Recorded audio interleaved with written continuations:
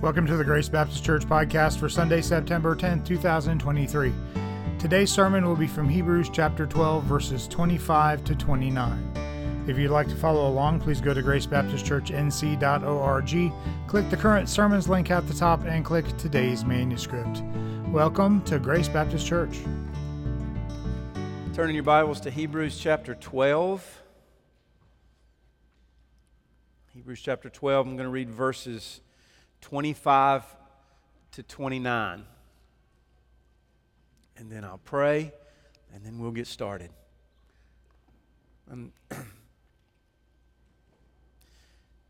Verse 25. See that you do not refuse him who is speaking. For if they did not escape when they refused him who warned them on earth, much less will we escape if we reject him who warns from heaven. At that time, his voice shook the earth, but now he has promised, yet once more I will shake not only the earth, but also the heavens. This phrase, yet once more, indicates the removal of things that are shaken, that is, things that have been made, in order that the things that cannot be shaken may remain. Therefore, let us be grateful for receiving a kingdom that cannot be shaken. And thus, let us offer to God acceptable worship with reverence and awe, for our God is a consuming fire. Let's pray together. Heavenly Father, thank you for this day that we can meet again, sing, pray, and learn and hang out, fellowship with your people. Father, we are very grateful for this time. We look forward to it every week. Today, as we come before you, we come by faith, trusting in the promise that you have fulfilled in Christ. We come as Christians, those who have been redeemed, and even as we sang that just a moment ago. And Father, we ask that you give us grace. Help us as we listen to the word preached and taught. Give us ears to hear. Give us eyes to see. Father, may Jesus be lifted up. May he increase greatly. May we decrease. I pray that in spite of me, you would work greatly. And I pray that you would help us this morning. We pray in Jesus' name. Amen. When I get up in the mornings, I don't drink a lot of caffeine anymore. Get some in my tea, but when I drink coffee in the morning, I like to pour this oat milk in there. And so it's sweet, but the thing is, it says shake it up before you, when I pull it out of the refrigerator, I have to shake it up really good so that the bottom and the top, they're weighted differently, come together, and it tastes better. Well, we often shake things, and we could come up with lots of examples before we eat them or we drink them, but our text today speaks of shaking something, shaking the heavens, shaking the earth. And our text speaks of this shaking so that a kingdom comes that cannot be shaken.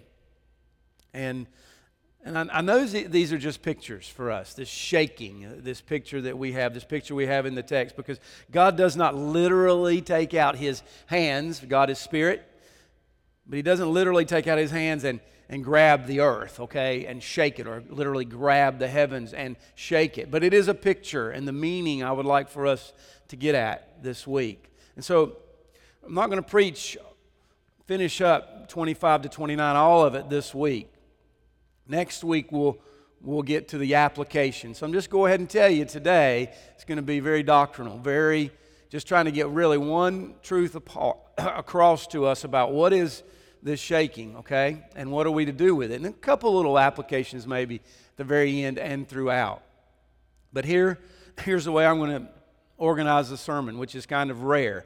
I'm organizing it around just 3 questions, okay, that I want to give the question, and then I want to give the answer, okay? So here's question 1.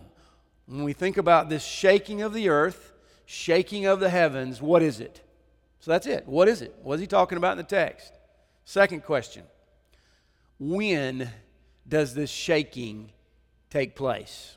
Okay, that's the second. So easy questions. What, when, and finally, what are the results of this shaking that comes down to us? And we'll follow up with that next week as we see in our text, we receive the kingdom. And so we'll especially get to that next week. So let's start. Question number one. What is the author speaking of? The author that wrote this book to those Hebrew Christians and to us today. What is he speaking about when he talks about shaking the earth and shaking the heavens? What are these events? Well, in order to answer this question, we must go to the Old Testament. And we must see what the Old Testament speaks of, particularly when it speaks of shaking something. Particularly, God is shaking heaven and earth. And so what does that mean? Well, this kind of language, when we go back to the Old Testament, is used often and mostly to signify that in the providence of God, God is ready to make a big change. He's going to shake it up. I think about it just... used to watch basketball so much when I was younger, and I used to love to watch Carolina basketball. And the coach that passed away from Carolina, Dean Smith, when the first five were not scoring or not doing their job or they weren't playing hard, what did he do? He shook up the lineup and he moved in the other five so they would come in and play. And so same kind of thing. It was a big change. And so we go back to the Old Testament. Shaking of heavens, shaking of the earth, deals with God is speaking of big change. Psalm 60 verse 2 says, "You have made the land to quake. You have torn it open. Repair its breaches, for it totters."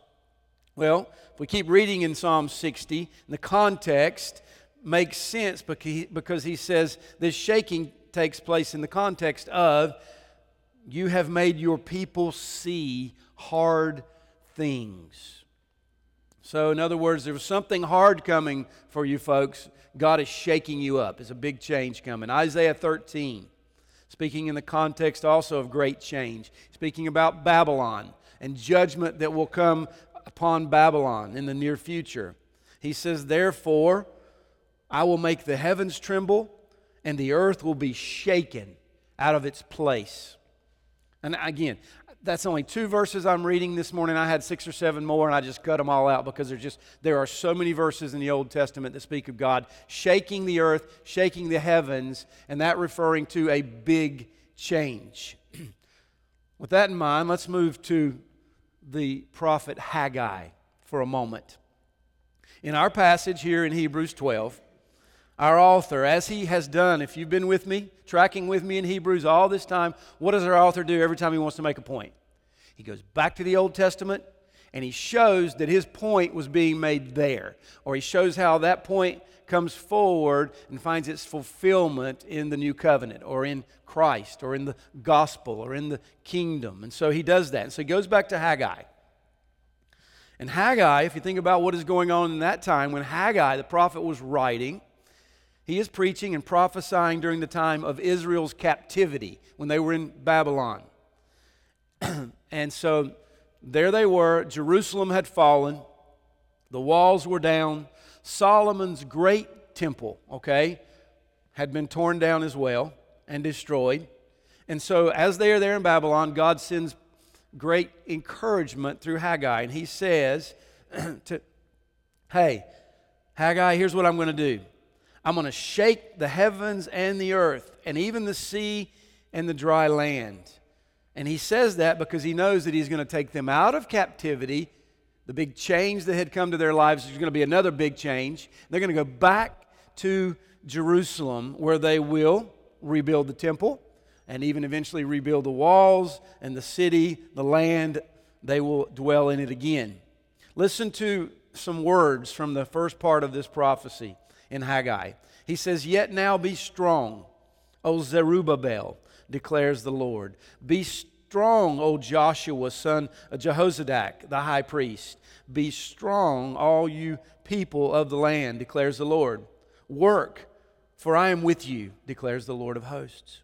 according to the covenant that I made with you when you came out of Egypt. My Spirit remains in your midst. Fear not, for thus says the Lord of hosts, yet once more, in a little while, I will shake the heavens and the earth and the sea and the dry land.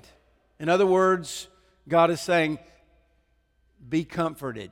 You be strong. You be courageous. Lots of encouragement there, because great change is coming. I'm going to send you back. I'm going to shake the heavens and the earth, and I'm going to bring about this change. These are the words our author uses in Hebrews here to describe the great change that God is doing in the gospel of Christ, with the ending of the old covenant and with the coming of the fulfillment of His promise in the new. Now, you might say, well, John, Haggai was just prophesying only of the return to Jerusalem and the rebuilding of the temple. But if you keep reading in Haggai, there's more to his prophecy, okay? Verses, I think this is chapter 2 in Haggai, but verses 7 to 9. He says, and I will shake all of the nations, so that the treasures of all the nations shall come in. And I will fill this house with glory, says the Lord of hosts.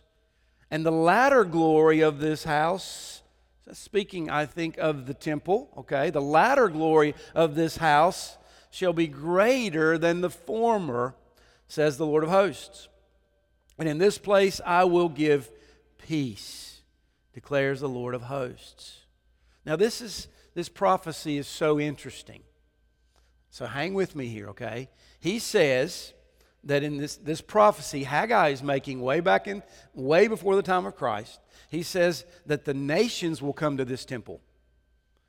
And this temple will have more glory than the old.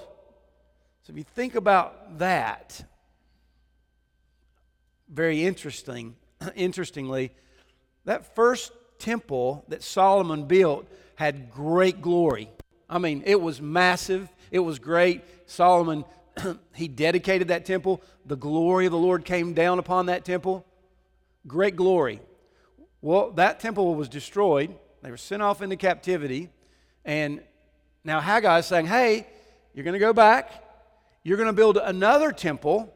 And then he throws this in there about the nations coming, about peace coming. And he says, you know what? The glory of that temple will be greater than the first.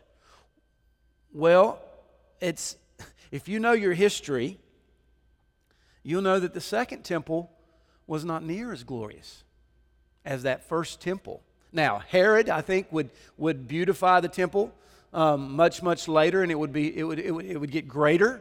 But that second temple, after the one Solomon built, but the second one was not near as glorious as the first, as I've just shown. And so, but my question here is, how can this temple that Haggai is speaking of be more glorious than that first one? And maybe you've never thought about that before, but think about it. I think you already know the answer. I think we already know the answer. This rebuilding of the temple and the greater glory that would follow, that Haggai is saying is going to happen back in that day, there's more to that prophecy, because it speaks about a time in the future when God will bring about great change. He will shake the earth and He will shake the heavens. And we know, as we look back, that this is the prophecy of God sending His Son, which is what the book of Hebrews is all about. So he's talking about shaking the earth, shaking the heavens, and he's using Haggai to say, this is what we've got when we come to Christ in the new covenant. God will send His Son, the true prophet, the true king, the great high priest, to His temple one day. I cannot help but think, you remember when Jesus came into Jerusalem, what did He do? He rode down the Mount of Olives on a colt. And what did they say to Him, the peoples? Multitudes of peoples there. They said, by the way, the same ones that would say crucify Him a little bit later. But they said, Hosanna to the Son of David. Blessed is he who comes in the name of the Lord. Hosanna in the highest. And with his coming, his sinless life, his death, his resurrection, his ascension, we find, brothers and sisters, the greatest change in the history of the world so far.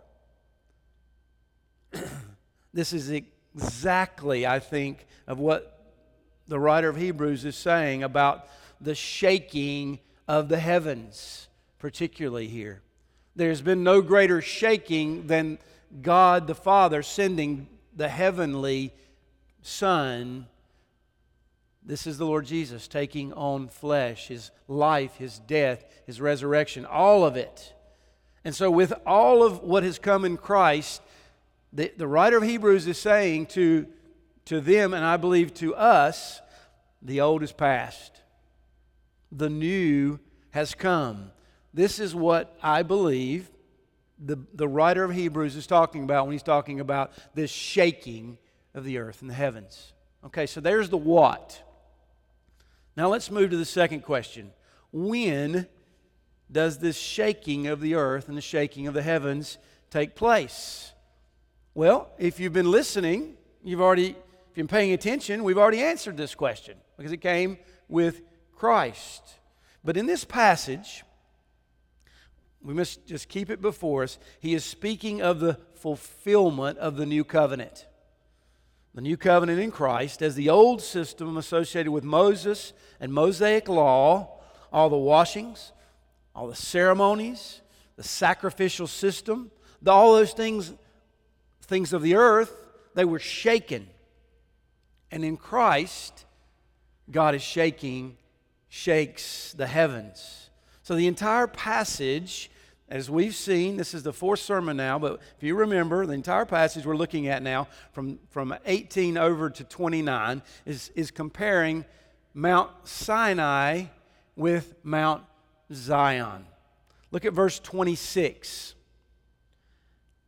At that time, his voice shook the earth. This was exactly what happened with the coming of the law at Mount Sinai. Remember? God shook the mountain. They heard his voice. There was rumblings. There was smoke. There was lightning. There was flashes. And the ground shook like an earthquake. And if you think about what happened to them as a people, think about it. God had just delivered them from slavery. He led them into the desert to this great mountain at Sinai. And there, what did he do? He gave them his laws. He said, this is who I am, this is what I'm about, and I'm revealing myself, and I'm telling you how you should live. And not just that, he's saying, you are my people. I'm not giving these to the rest of the world right now. I am giving them to you. And he's saying, this is how you should live. And these are the privileges. And we must argue, up until that time, there was no greater time of change in any history of any people in the world ever than it had happened at Mount Sinai. God shook them up. And those were the things I think he's talking about here of the earth. They became a great nation under a great God, and they lived by God's great and holy laws. And so we must say, if you think about it like that, their world was shaken. I don't think we can imagine the great change or the changes that took place at Sinai with the nation of Israel there at that mountain. Now look at our verses. Second part of verse 26 all the way to verse 28. So we're moving on a little bit from the shaking of the earth there at Sinai. He says, but now he has promised. So here, that's very important for us. But now, talking to those Hebrew Christians, but now. And as we've seen back in verse 22, but you have come now to Mount Zion. He says, but now he has promised. Yet once more, I will shake not only the earth, but also the heavens. Here he's quoting Haggai. We got to remember that. Yet once more, I will shake not only earth, but also the heavens. This phrase, quote, and again he's quoting from Haggai, yet once more indicates of the removal, remember that word removal, it's very important, indicates the removal of the things that are shaken, in order that the things that cannot be shaken may remain. Therefore, let us be grateful for receiving a kingdom that cannot be shaken. Do you see the comparison? The shaking of the earth was the giving of the law at Sinai. The shaking of the heavens was the coming of a kingdom that cannot be shaken. Really clear in the text. What kingdom is this today? Why are we here? We are Christians. We are part of which kingdom? The kingdom of Christ. This is the gospel, we might say, or we can say, which we believe and which we proclaim. Today, we do not stand at the foot of an earthly mountain. Maybe the world wants to stand at the foot of an earthly mountain and see all of these things happen, but we do not.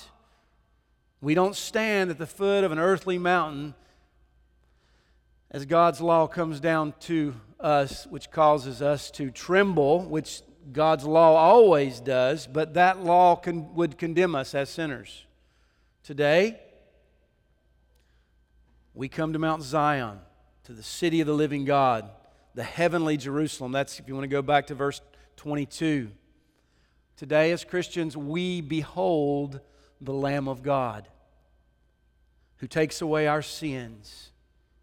That's the best part, practically, for us about the shaking of the earth, particularly the shaking of the heavens and the coming of Christ, that He has taken away our sins.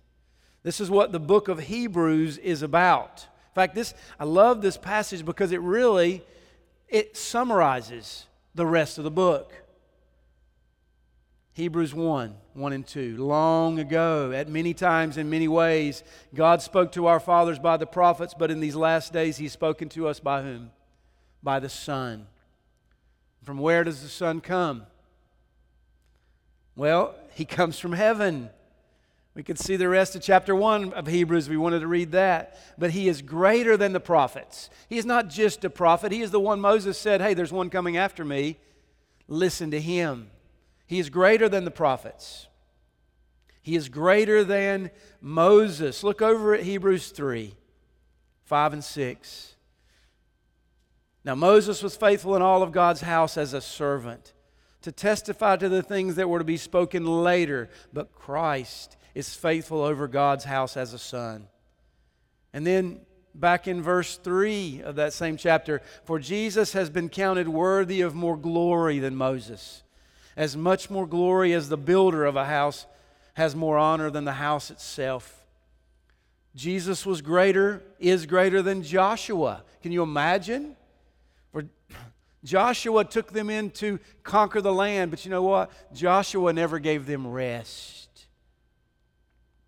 Jesus says to us, come to me, all of you who labor are heavy laden, and I will give you rest. That's what we do. We come to Him who gives us rest because we don't labor to fulfill the law of God given at Sinai anymore. He fulfilled those laws. He was the perfect, sinless Lamb of God that laid down His life for us. Jesus is also greater than Aaron. Each of the priests under the system of Aaron, under Mosaic law, even all of the priests of all of the Old Covenant, they had to give offerings for themselves before they would then give offerings for the people. Why? Because they were sinners. Hebrews 4:15 says this, though. We do not have a high priest who is unable to sympathize with our weaknesses, but one who in every respect has been tempted as we are, yet without what? Without sin. Jesus today is and has always been the sinless Son of God, the one who came from heaven. For He did not exalt Himself to be made a high priest, but was appointed by Him who said, you are my Son. Today I have begotten you. And you are a priest forever, after the order of Melchizedek. Look over at Hebrews chapter 8, verses 1 and 2. We must keep this always before us because there's not a clear statement in the book. Hebrews 8, 1 and 2, the author says, now, the point, there's a point, here it is. And what we are saying is this: we have such a high priest, one who is seated at the right hand of the throne of the majesty, where? In heaven. A minister in the holy places, in the true tent that the Lord set up, not man. So let me ask you, brothers and sisters, this morning, has there ever been a shaking of the heavens in the history of mankind than the sending of the Son and all that took place? And if you really want to go back to it and look at all of the miraculous or events that took place at His birth, with all the miracles, with the shepherds and the sighting of the star and all of those things, and then at His death, what took place with the veil being torn in two, and the darkness and the quaking there's been nothing like it. I don't think we've seen anything like this. In fact, we have not. Now, there are many, I must admit, who believe that this shaking of the heavens is speaking only of the future, that God will create a new heavens and a new earth. I'll give that, but in the context of this, yes, there'll be a shaking in the future. The coming of Christ, with the great judgment, with the new heavens and new earth. But in this text here, in the history of God's plan, nothing compares to the giving of His Son from heaven. And that is the one we worship today as Christians. In the plan of God, there has been no greater shaking of the worship of mankind than the giving of the Son, who is the fulfillment of all the things promised in the Old Covenant. There's been no greater change than what we find between the Old Covenant and the New. This is why the book of Hebrews is so important for us in our understanding of doctrine. It explains this shaking of the earth, this shaking of the heavens in a clear and precise way for both Jew and Gentile to understand.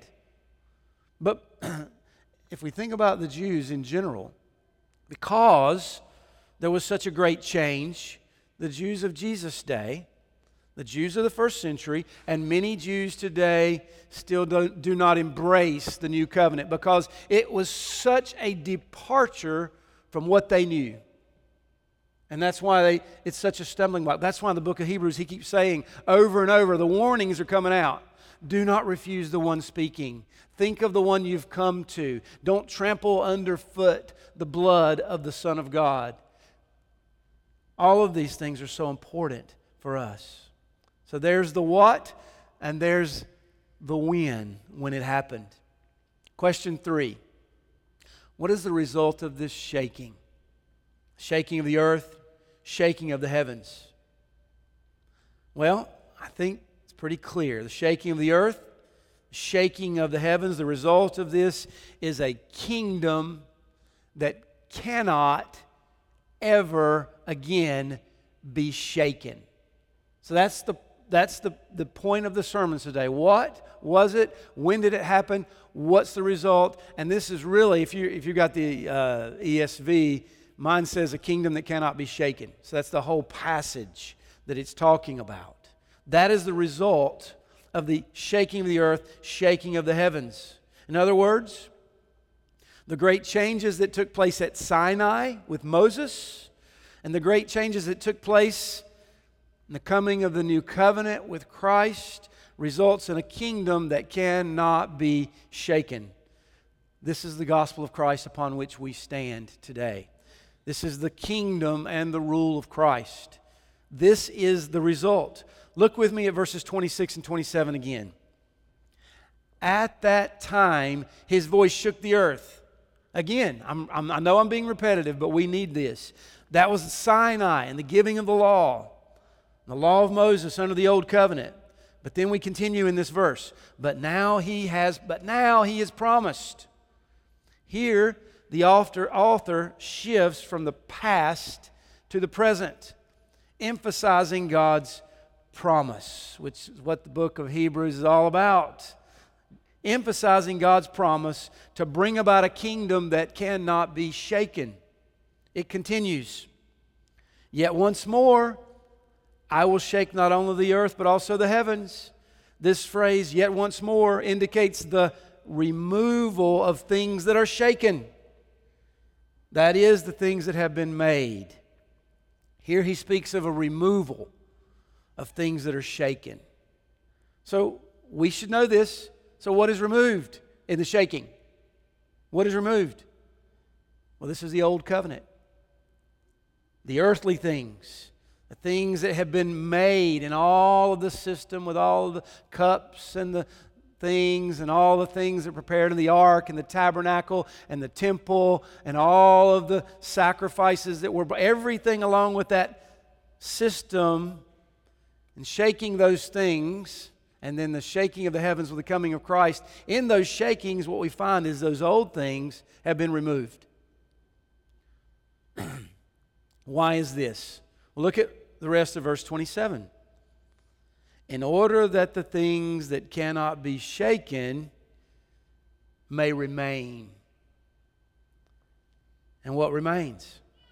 Look at verse 28. "Therefore let us be grateful for receiving a kingdom that cannot be shaken."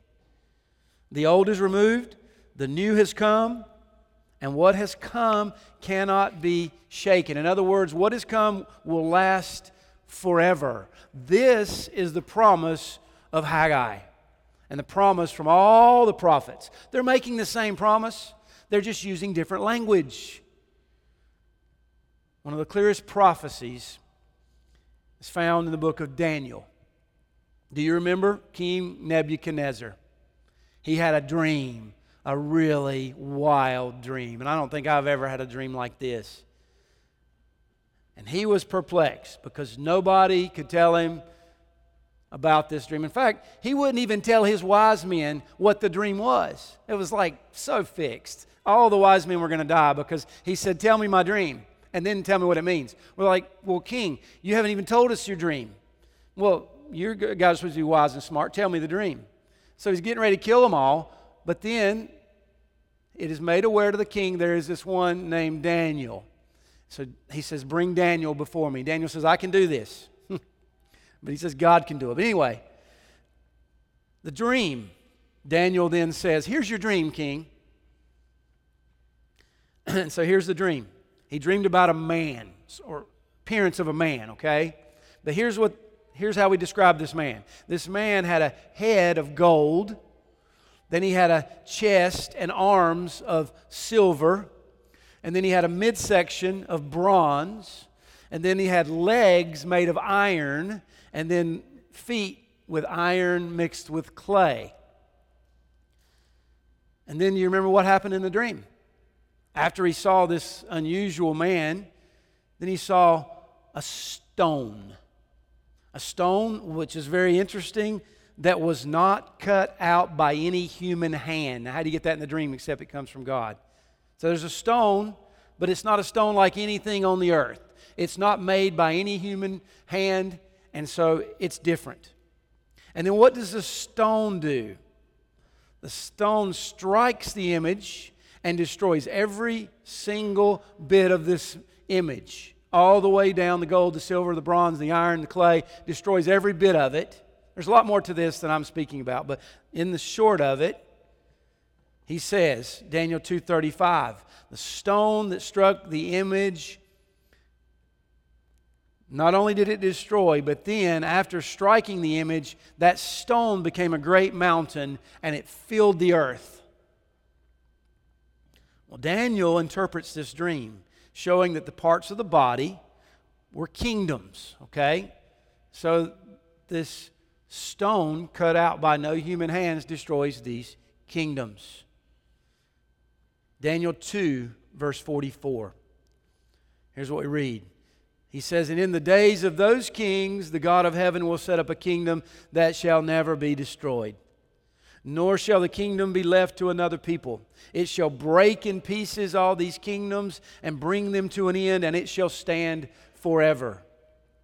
Brothers and sisters, this rock, not made by human hands, who is it? Really easy. It is the Lord Jesus Christ. It is Christ and His kingdom that crushes all the rest. Which, if we're reading Hebrews, we know that his favorite Psalm is 110, where he says, make him sit at my right hand until all of my enemies are his foot. Or Psalm 2, I have set my king on Zion, my holy hill. This is the one whom Daniel is speaking of. And this kingdom will crush all of the kingdoms of this earth. This event is God fulfilling His promise. Verse 26, look there again. At that time His voice shook the earth, but now He has promised. This is nothing other than God keeping His word. This is the context of Haggai, the building of the temple, and establishing His glory in another temple at a later time. This is the author's purpose in quoting the prophet, to show that God now, in Christ, is fulfilling His promise to shake the heavens so that the things of the earth that were also shaken, they will be removed. So when God speaks of a promise, He does not speak of destruction. He speaks of hope. Therefore, this shaking, I believe, and this removal is not the ultimate destruction of the earth and its inhabitants, but this promise is the removal of a system to make way for the new. That was the context of this Hebrew writer, this author writing to those Hebrews. The old has gone, the new has come. That is why Paul, if you read Paul makes perfect sense in about everything he writes. He says, set your mind on things above. Why? Where Christ is. So let me ask again, what is the result of this shaking? The heavens, so that the things of the earth will be removed. This is the gospel of Christ with which I am preaching, which we proclaim. This is the kingdom of Christ which cannot be shaken. This is the establishment of the church. Verse 28, look there, says, those who have received this kingdom. That's our topic next week. This is what God has done. That's why we are here. If you are in Christ today, you are part of a kingdom that cannot be shaken. This is why the Bible says the gates of hell will not prevail against the church. This means God will also, I believe, not shake again what He has accomplished already in the coming of Christ and His kingdom. Today, where does Christ sit? Sits at God's right hand. Is there any higher place He can be? Is there anything else God can shake in that regard to His person and to His work and what He has done? And Christ sits there until when? Until, so Psalm 110 says, all of His enemies are made His footstool. This means, for us, there's not going to be any other Mosaic institutions from Mosaic law and that particular theocratic system of worship given to Israel in the Old Covenant. There won't be any more of that. God's final word is in His Son. Hebrews 1 again. These last days He's spoken in His Son. There will not be another. This also means there will be no new revelations to make any changes to this kingdom and to this gospel. There will not be any new institutions besides the Church of Christ. The things of the earth under the Old Covenant, they were apparently mutable. They were apparently, immutable. They were changeable. But it is not so with the new covenant. The first covenant was meant to pass away. The second is eternal. So when you read about the eternal covenant in the Old Testament and all of these prophecies, as Christians, we automatically should go, oh, yeah, they're happening here, but yet they are eternal in Christ. First covenant was meant to pass away. The second, eternal. The first was founded by Moses. The second one was founded by who? Jesus says, I am the Alpha and the Omega. This kingdom is founded by the one who is the same yesterday, today, and forever. This means that the gates of hell will not prevail against the kingdom of Christ. which is represented here on earth in the church. That's what we are. We are a part of this kingdom. Kingdom of Christ is an everlasting one. It will never be shaken. Christ will be our eternal head forever. Now, there's a great mystery, I must admit, because one day, if you've read your Bible, it says the Son will deliver the kingdom over to His Father. But in essence, Jesus is God, and that is certainly a great mystery, but it will always be in that regard His kingdom. And also, this kingdom will fill the earth. Now, I know there's a difference of opinion on eschatology between positions, premillennial, postmillennial, amillennial, on when all of this will be accomplished. I get that. But wherever you fall on your understanding of eschatology, in the end of times, still, we all agree that the spreading of the gospel is going forth throughout the nations. That was even Haggai's prophecy. The nations will come to that temple. Now, this does not happen at an earthly temple, but unto Christ alone, who is greater than the temple.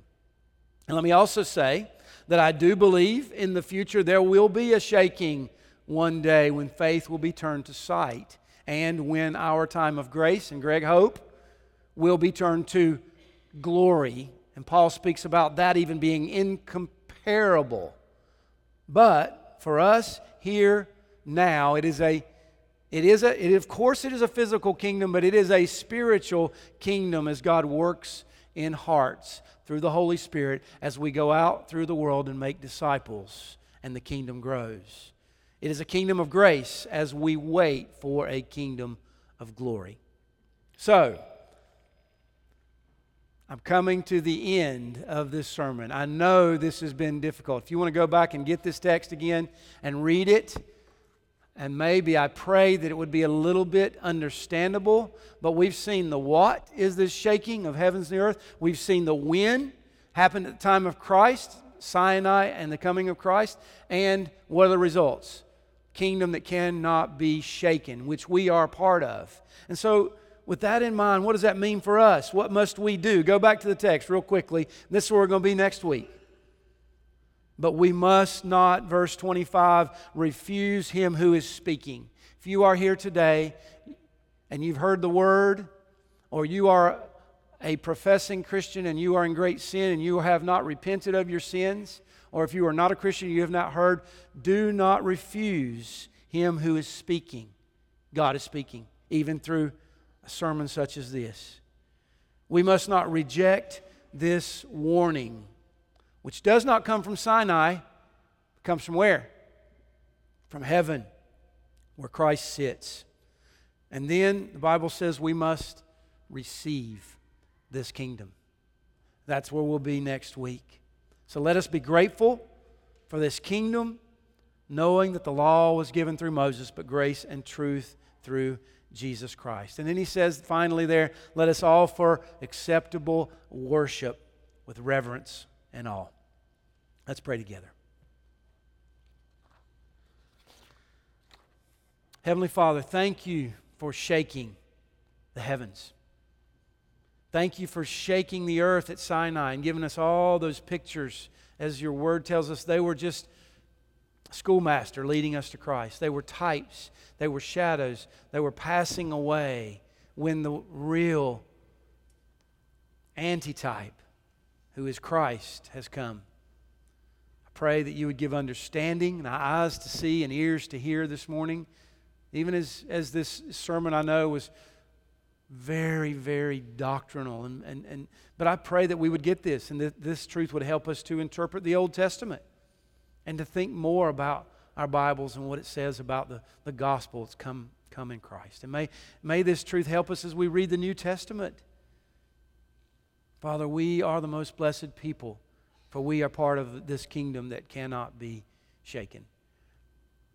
Help us this week as we go out, as we are a part, those of us who are in Christ, of a kingdom that cannot be shaken. I pray in Jesus' name. Amen. Thank you for listening to the Grace Baptist Church podcast. You can listen to past sermons at podbean.com. Search Grace Baptist Church, China Grove to find us. You can also find us on Apple Podcast. Search Grace Baptist Church, China Grove. You can also join us at the South Rowan YMCA, 950 Kimball Road, China Grove, North Carolina. We meet on Sunday mornings at 9:30 for fellowship, and service starts at 10. Thank you for listening, and remember to be intentional in making disciples this week.